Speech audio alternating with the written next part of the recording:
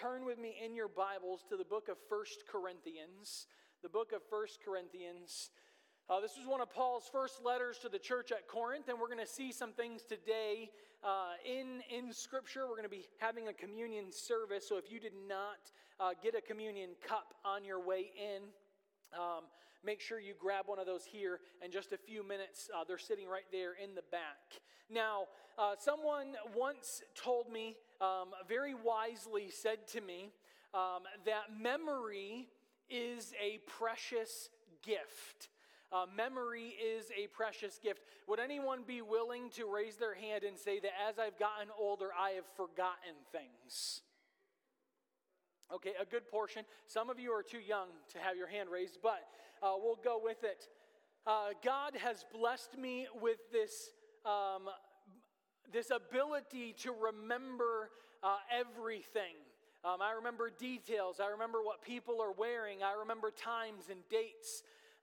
So much so that a coworker of mine from our previous church actually just reached out to me this last week, and he said, "Hey, Josh," his name is Chad, and he reached out and he said, "Hey, Josh, do you remember that one event we did 5 years ago called, this specific name?" And he goes, "I don't remember where any of our paperwork is, so much so that I could tell him the exact folder on his computer as to where that paperwork was." So here's the thing. In this moment, though, of time, I have come to realize that there are times in our lives when we get so busy, when we get so bogged down in the daily struggle of life that sometimes we forget things. Sometimes we forget important things. Sometimes we even forget precious things. I have conversations quite frequently with my wife, and we find ourselves often reminiscing about things that happened in our past. So my wife and I are approaching almost 16 years of being together, and yeah, that's okay to clap. I didn't say all good years, but we've been together for almost 16 years. And we find ourselves oftentimes laying in bed at night reminiscing about things that occurred early on when we were dating. Certain incidences where, one of our vehicles would break down on the way to work and we'd have to call the other one at 6 a.m. like, "Hey, I need you to come get me on the expressway 45 minutes away from home." Those types of things. And we oftentimes use the phrase, "remember when," and then start the story. You guys ever used that phrase before in your conversations? Well, we say that phrase as a prelude because normally we're about to talk about something that we have forgotten. Remember when, and then fill in the blank. Now, something that has become a distant memory for us. Something that as we begin to recall in our mind the events, things become so clear. The time, the place, the people, the sights, the sounds, the smells, they come rushing back in to our memories. And all of the things that were tucked away are now crystal clear again in your memory. Well, as we come this morning to the Lord's table, it is a remember when moment for us as believers. A moment that as believers we have a tendency, unfortunately, to forget about the sacrifice that Christ made. It becomes a distant memory, and we end up failing to live our lives in light of what Christ has done for us. Oftentimes we forget from about April, the end of April, until April comes again when we begin to celebrate Palm Sunday and Easter, and sometimes even a Good Friday service where there were reflections of the cross. We have this moment to have a distant memory of God, and the thing is we are told to remember this unforgettable event that Christ did for us. We're told to remember. And not just remember, but we're reminded in Scripture that communion is more than simply just remembering what Christ did. We are to put our thoughts about the Word of God into action. We are to partake in a meal as a family, which is symbolic of the Last Supper. It's the moment in time where there's physical action that is combined with a spiritual one that reinforces the memory of what Christ did for us. I would like for us to read just a few verses here in this passage. Now, I want you to know, Paul was writing this letter to the church at Corinth because they had forgotten what it meant to partake in communion in a biblical way. They had done so many things that were unbiblical that Paul was writing to them to spur them on to go back to remembering the truth. And this is what Paul said starting in verse number 23. He said, "For I received from the Lord what I also delivered to you, that the Lord Jesus, on the night when he was betrayed, he took bread. And when he had given thanks," meaning he prayed, and it says that he broke it and said, "This is my body, which is for you. Do this in remembrance of me." And in verse 25, "And in the same way, he also took the cup after supper, saying, 'This cup is the new covenant in my blood. Do this as often as you drink it in remembrance of me. For as often as you eat this bread and drink this cup, you proclaim the Lord's death until he comes. Whoever therefore eats the bread or drinks the cup of the Lord in an unworthy manner will be guilty concerning the body and the blood of the Lord.'" And I love what Paul says here. He says, before you partake of communion, let every person, in verse 28, let every person examine himself then, and so eat of the bread and drink of the cup. For anyone who eats and drinks without discerning the body eats and drinks judgment on himself. That is why many of you are weak and ill, and why some have died. But if we judged ourselves truly, we would not be judged. But when we are judged by the Lord, we are disciplined so that we may not be condemned along with the world. So then, my brothers, when you come together to eat, wait for one another. If anyone is hungry, let him eat at home, so that when you come together, it will not be for judgment. About the other things, I will give direction when I come. And this is God's word for us today. Let's pray.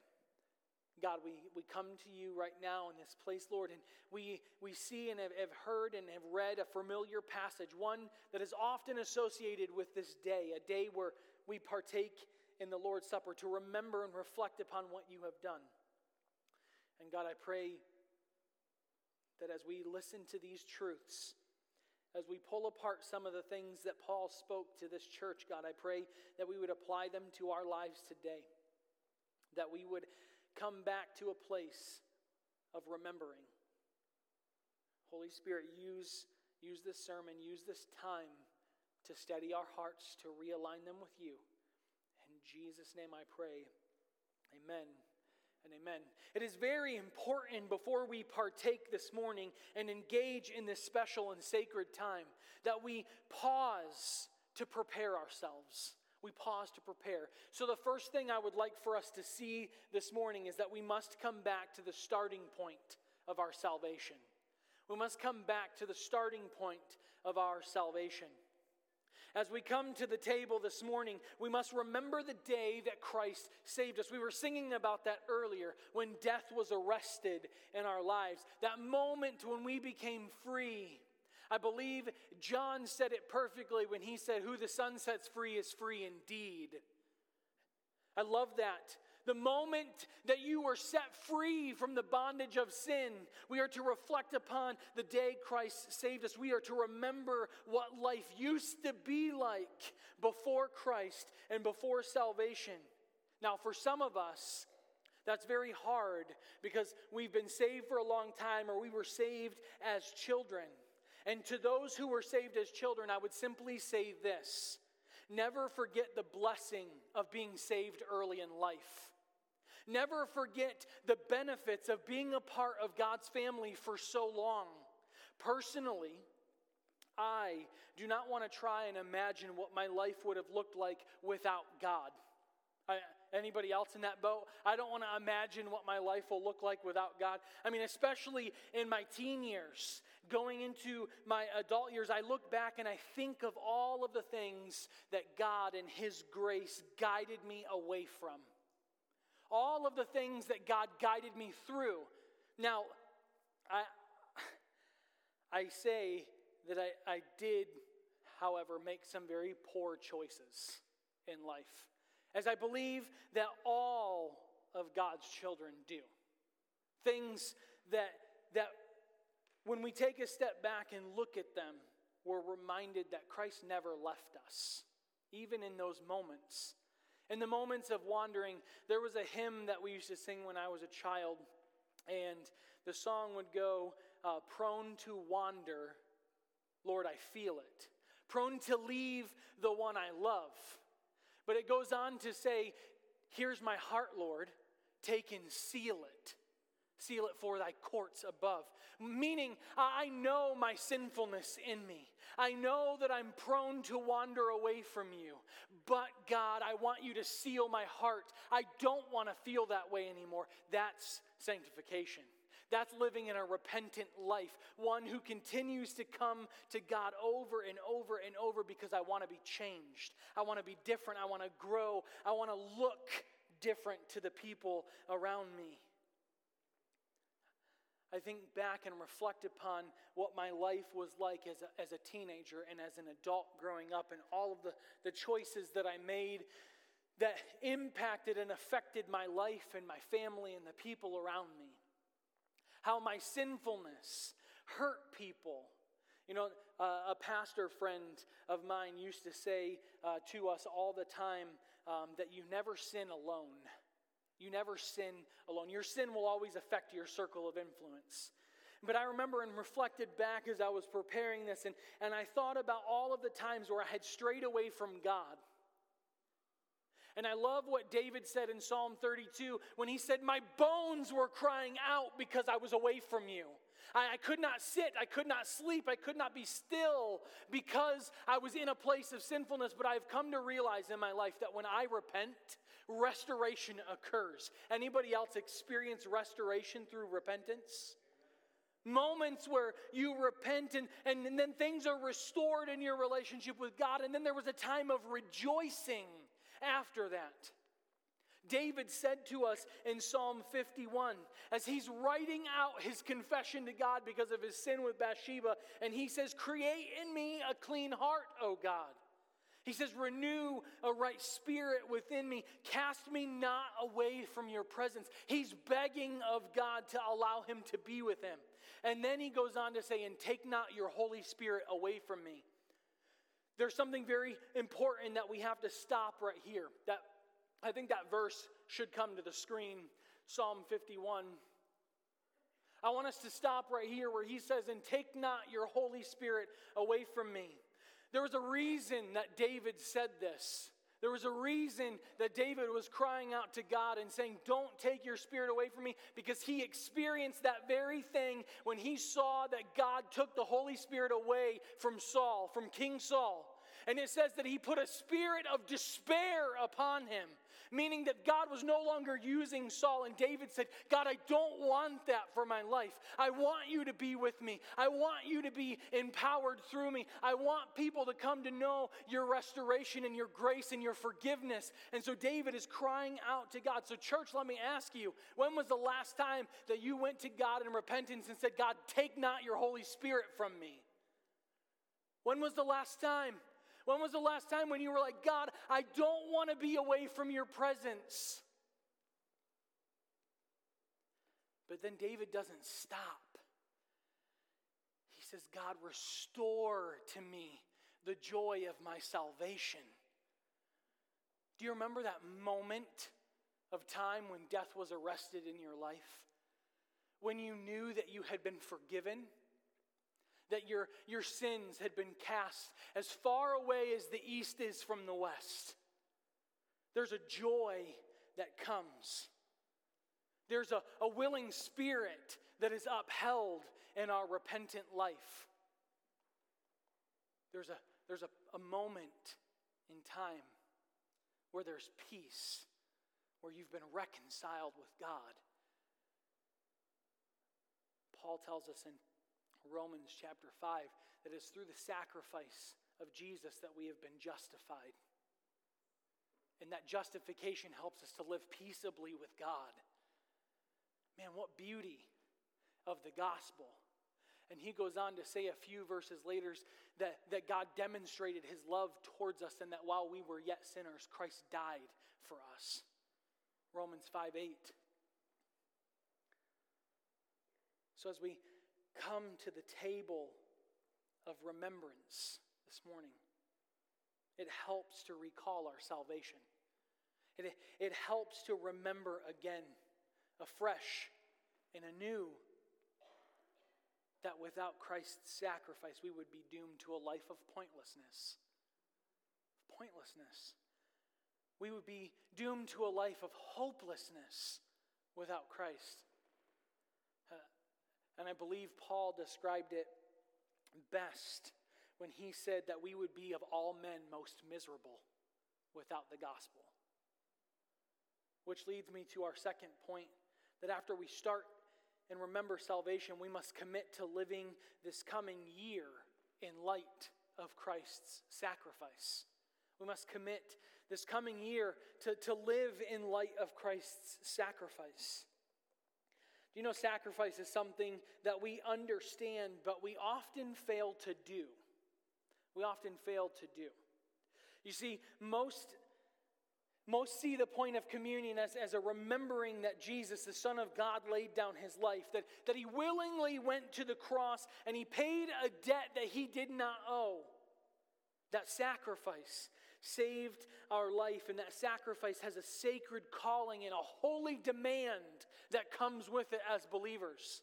I remember several years ago now, it's probably 5 or 6 years ago, we had a gentleman who worked on staff as a custodian / maintenance man. His name was Mike. He was an older gentleman, and he was a little bit rough. You guys ever meet someone who's a little bit rough around the edges? If you didn't raise your hand or you didn't nod, it's probably you. So there was a group of teenagers. Our church was kind of located at the edge of a housing development. We had schools like within a few blocks in every direction. And our church was situated in a little city that was up and coming very, very quickly. We had over 500,000 people within a 10-mile radius of our church. We had a prime location, and so we had basketball courts outside in our parking lot that were open to the public. We allowed people to come onto our church property for public use quite frequently. And there was a group of teenagers who every time they came onto our property, they damaged something. They would break something, they would smash a window in. I mean, it just happened on a frequent and regular basis, so much so that we got to know this group of teenagers on a first-name basis. Now, I remember one specific time, this group of teens came and they were being so disrespectful and rude to our property, something that was open for them. And I remember Mike came out of the building one day as he was there doing some work, and he noticed what they were doing, and he went up to them and he began to scold this group of teenagers. He begins to correct their behavior, to which one of those kids yells back at Mike and he said, "Hey, it's a free country." You ever had your teen say that to you before? Did you ever say that when you were a teen? You ever thought that? You see it on social media. One of those teens say that it's a free country, and I remember Mike looked back and he goes, "Yes, it is. But never forget there are many men who have died and given their all for that freedom." And he goes on to tell those young men that I doubt very seriously that those men would approve of your actions, your attitude, your antics. And as I was reflecting and remembering that story, I thought about this, that in a similar fashion, we too, as believers, are not to abuse, or as the apostle said, to frustrate the grace of God. How often with our actions, with our antics, with our attitude, do we abuse the grace that God gives? Instead, our life should be a reflection of the new life that was given to us through salvation. Paul said in 2 Corinthians chapter 5 that any man who is in Christ is a new creation, that the old things have passed away and all things have been made new. And he said to the church at Rome that those who are buried with him in baptism are raised to walk in newness of life. He says it again in Colossians chapter 3. You go to Ephesians chapter 4, and Paul says again that you are to walk worthy of the manner to which you have been called. This calling, that you are to love with brotherly love, that you are to abhor what is evil or to hate what is evil, that you are to think of yourself lower than the others. Selflessness. Paul says over and over and over, put on those things which are found in Jesus Christ. Have the same mind in you that is in Jesus Christ. That is a completely different way than what you were living. It's different than the old life.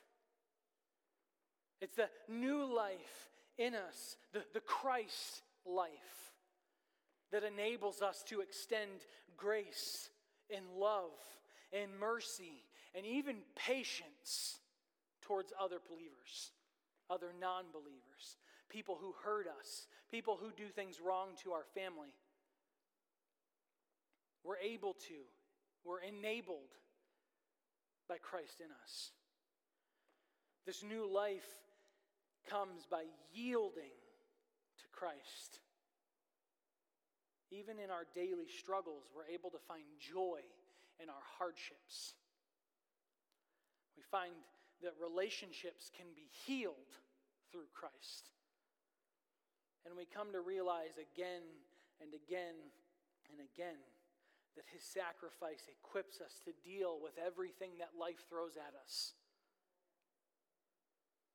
You know, if we live in light of the fact that our life belongs to God and we surrender to his will and wants for our life, we come to realize a few things. I remember the day that I prayed for salvation with my mom, sitting in my parents' Suburban, outside of family members. I remember asking about salvation. I remember telling my mom that I didn't want to go to hell. Did I know everything as a child, as a young child? Did I know everything about the Bible? No, I still don't know everything about the Bible. But I've been a believer for 28 years. And over the 28 years of having valleys and mountaintops in my experience with God, I've come to realize a few things.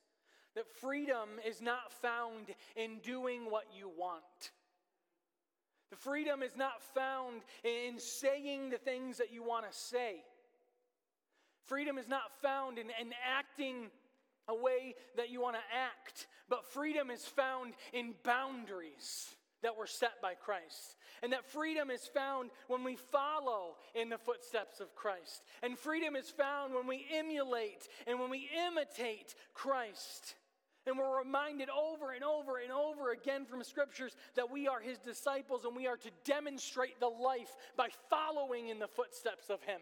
By doing the things that he did. We're not only commanded to do this, but we have been given the capacity and the capability through the power of the Holy Spirit. The Spirit was given to us the moment of salvation, and because of that, that means the power of Christ lives within us. We can live a sinning-less life. We can live a life where we overcome certain situations and circumstances. We can live a life, though, that is marred by suffering because we're Christians. But that doesn't mean that we're doing wrong. It doesn't mean that we've hurt somebody. It just means that we're a Christian. It means that we're following in the life of Christ. Guess what, people? Christ's entire life was suffering. And he never sinned.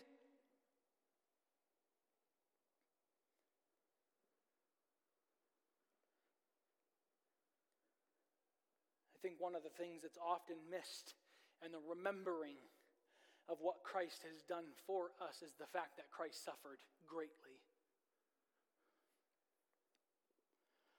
And I love what Peter says when he tells Christians, he tells followers of God that your suffering shows people that you're one of Christ's children. He also tells us to don't think it strange when various trials come. Jesus' brother James told us to count it all joy when we endure trials of various kinds. But James also told us that we were to be doers of the word and not hearers only. I believe it was James who told us that faith without works is dead. James wasn't saying that your works are what save you. He's saying that your faith in God actually pushes you to do. Your belief in the death, the burial, and the resurrection, your belief in those things causes us to want to be different. Causes us to use our capabilities and our enablement to reach people. It causes us to want to display the fruit of the Spirit. Which leads me to the third thing this morning, and we need to set a course for growth and change. We need to set a course for growth and change. In my short time in ministry, I'm approaching almost 14 years in January. 14 years of ministry. I've heard a lot of people say that they look at communion as a religious activity that somehow clears the slate. Somehow a start over for them. And while I guess I could understand that to some degree, the truth is that if you're always starting over, you're never making progress. If you're always starting over, you're never making progress. Do you know, by remembering the life and the sacrifice of Christ, we press on to know Him more, to grow in Him, and to change and become more like Him. I love that Ephesians 4 tells us that we are to grow up in Him who is the head of the church. That is Jesus Christ. Paul tells us over and over and over, put to death the worldly or the earthly things in us and put on that which is found in Christ. Over and over we are told that growth and change comes through the process of sanctification. Sanctification, the setting apart for holy use. It's the moments and times, all of the moments and times where we are obedient to what we know to be true. And when we are obedient, we're blessed, and that blessing is us being changed more into the image of Christ. That would have been a great spot for an amen, church.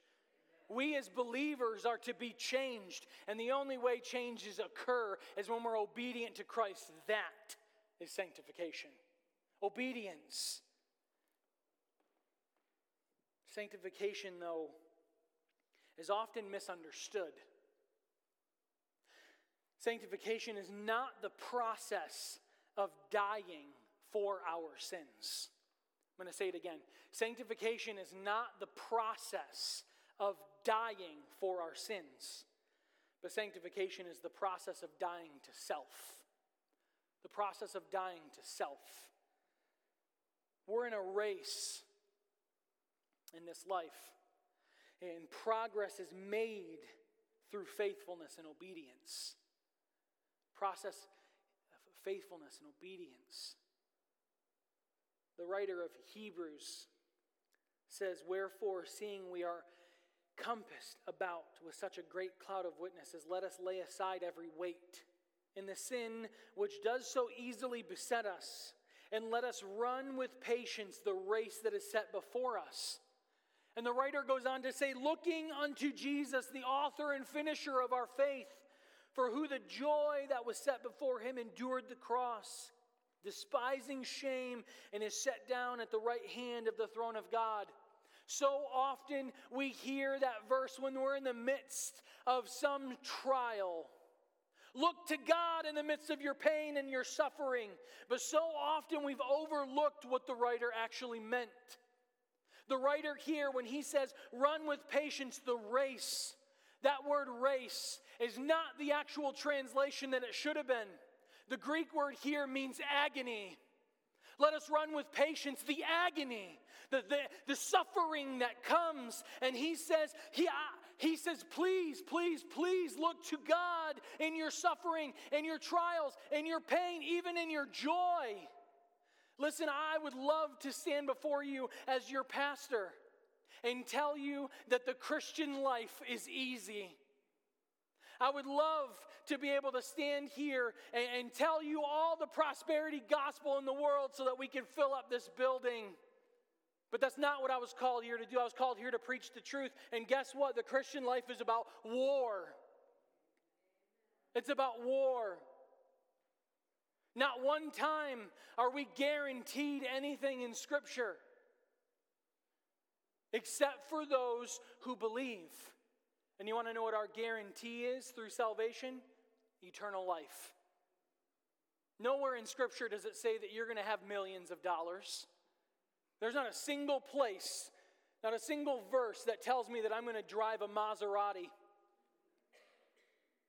There's not a single verse that says I'm going to live in some $1 million home and I'm going to have all the things. But you want to know what God's Word says?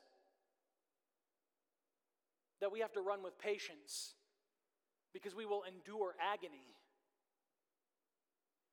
But in our agony, we can look to the author and perfecter, or the finisher of our faith. The writer here was just reiterating what Paul said in Philippians when he said that he who began a good work in you will see it through to the day of completion. The day of Jesus Christ.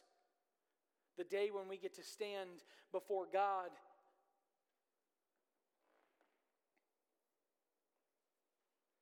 You know, there are witnesses that have gone on before us.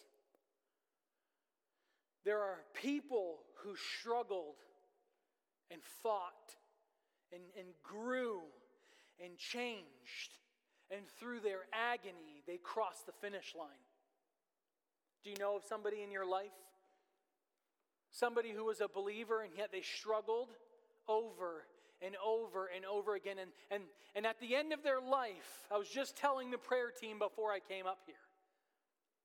At the end of our life as believers, we're going to stand before God one day.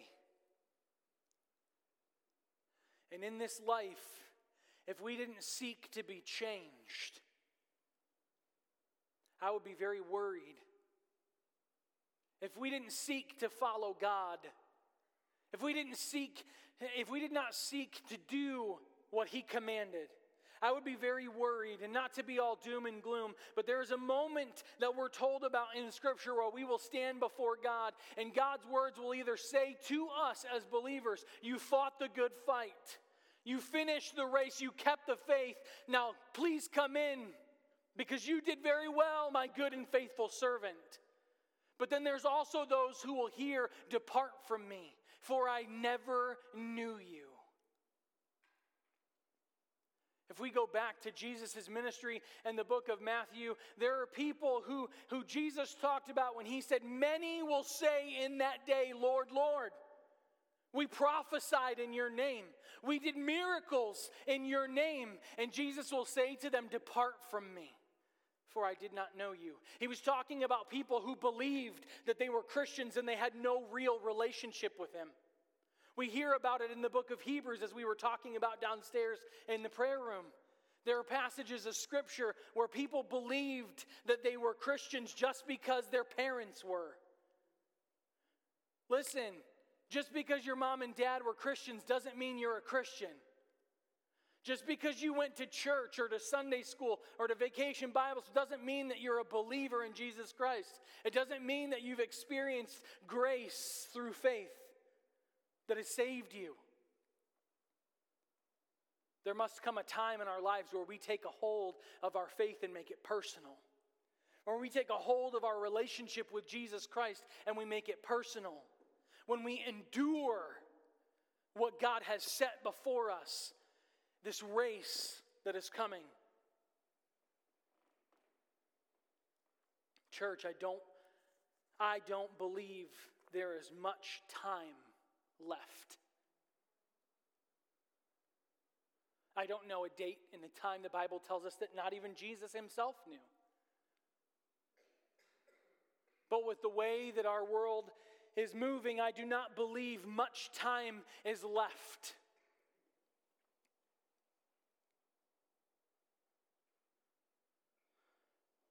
The Bible tells us very clearly that there are those who will rise up to lead people astray. There will be those who attempt to share false doctrine, things that will draw people away from Christ. They'll even make them sound good. There are preachers right now in our culture that are doing this very thing. They're spreading heresy. They're leading people not closer to Christ, but they're leading them closer to worldliness. And anything that is anti-gospel, anything that is anti-God is anti-Christ. And so, church, we have a moment today to remember God's word, to reflect upon truth, the only truth.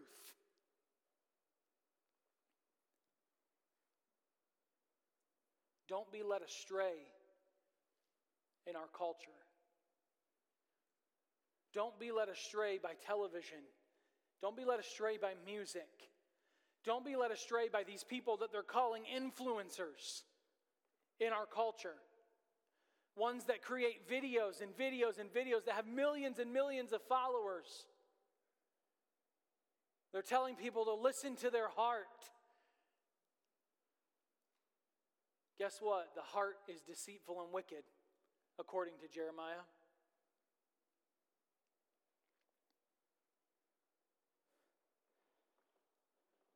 Maybe today,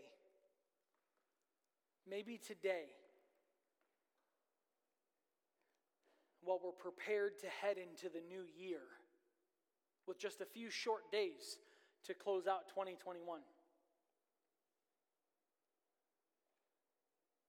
maybe we should spend a little bit of time remembering why we gather here on Sunday mornings.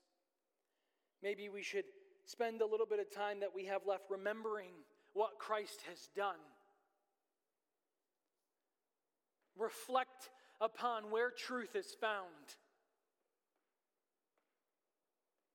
Reflect upon why we gather for communion. And remember what we're called to do and how we're called to live as believers.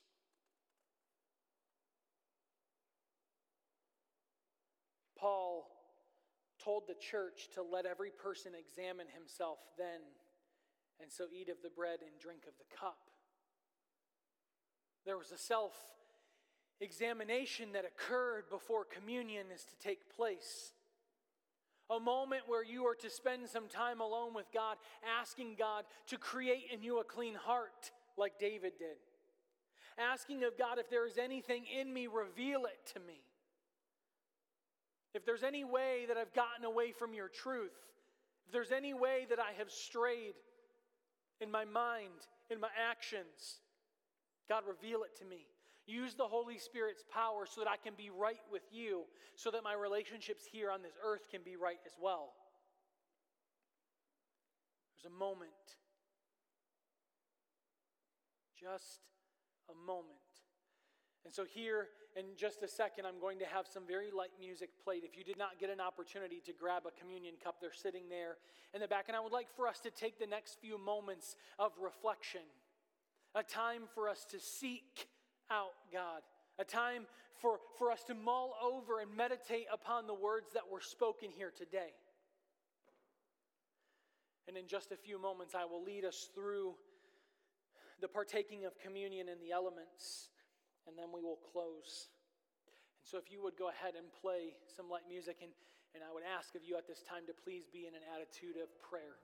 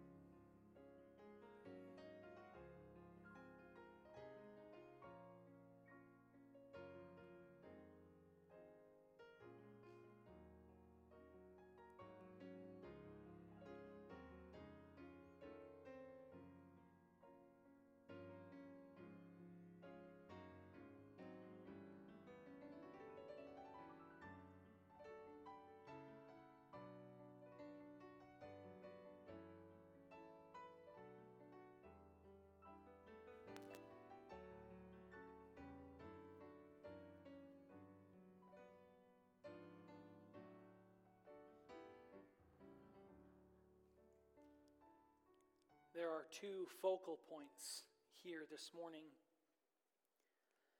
as we partake of the Lord's Supper. These symbols here have no saving power in and of themselves. The first is going to be the symbol of the bread, or the body of Christ.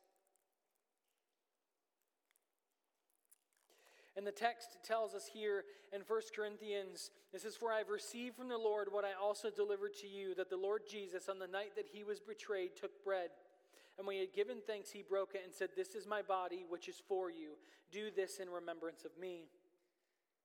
The text says that Christ's body was broken for us. What this means is that just as bread gives life to the physical body, Christ's body was for us so that we might have spiritual life. The Bible describes Christ in the book of John as the bread of life when it says, "I am the living bread which came down from heaven. If any man eats of this bread, he shall live forever. And the bread that I will give is my flesh, which I will give for the life of the world." When we gather and we take the bread of the Lord's table, we are to break it. We are to pass it amongst ourselves. And it is a reminder to us that Jesus is our life. He is the one by whom we live. Jesus is our power to obey his commands. He's the Word of God, and it's the one that helps us to love one another, to forgive one another, to be tender, to be merciful. It is his life that enables us to be sanctified. He said that there was thanks that was given before the eating occurred, and so I'm going to pray now over the body. God, we come to you in this place, and we have no accurate words or descriptions that could tell us about how your body was broken for us. And so, God, I'm asking of you at this time to help us have remember when moments more and more and more frequently in our private and our personal devotion life with you, God, that we would reflect often upon the way that your body was bloodied for us, that it was scourged for us, that it was hung upon the cross. God, thank you so much for an opportunity to be made right with you. Help us never forget. In Jesus' name I pray. We may now eat.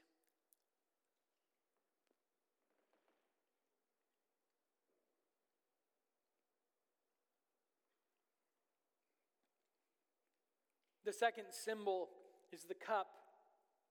And the cup symbolizes his blood, which he said is the blood of his new covenant. Blood is the end of life, and the old life in which we were dependent upon and lived for is over. This cup means that we agree that we are no longer living for ourselves. That when we take this cup and we drink it, we are publicly proclaiming that we agree with the sentence of death upon our old life.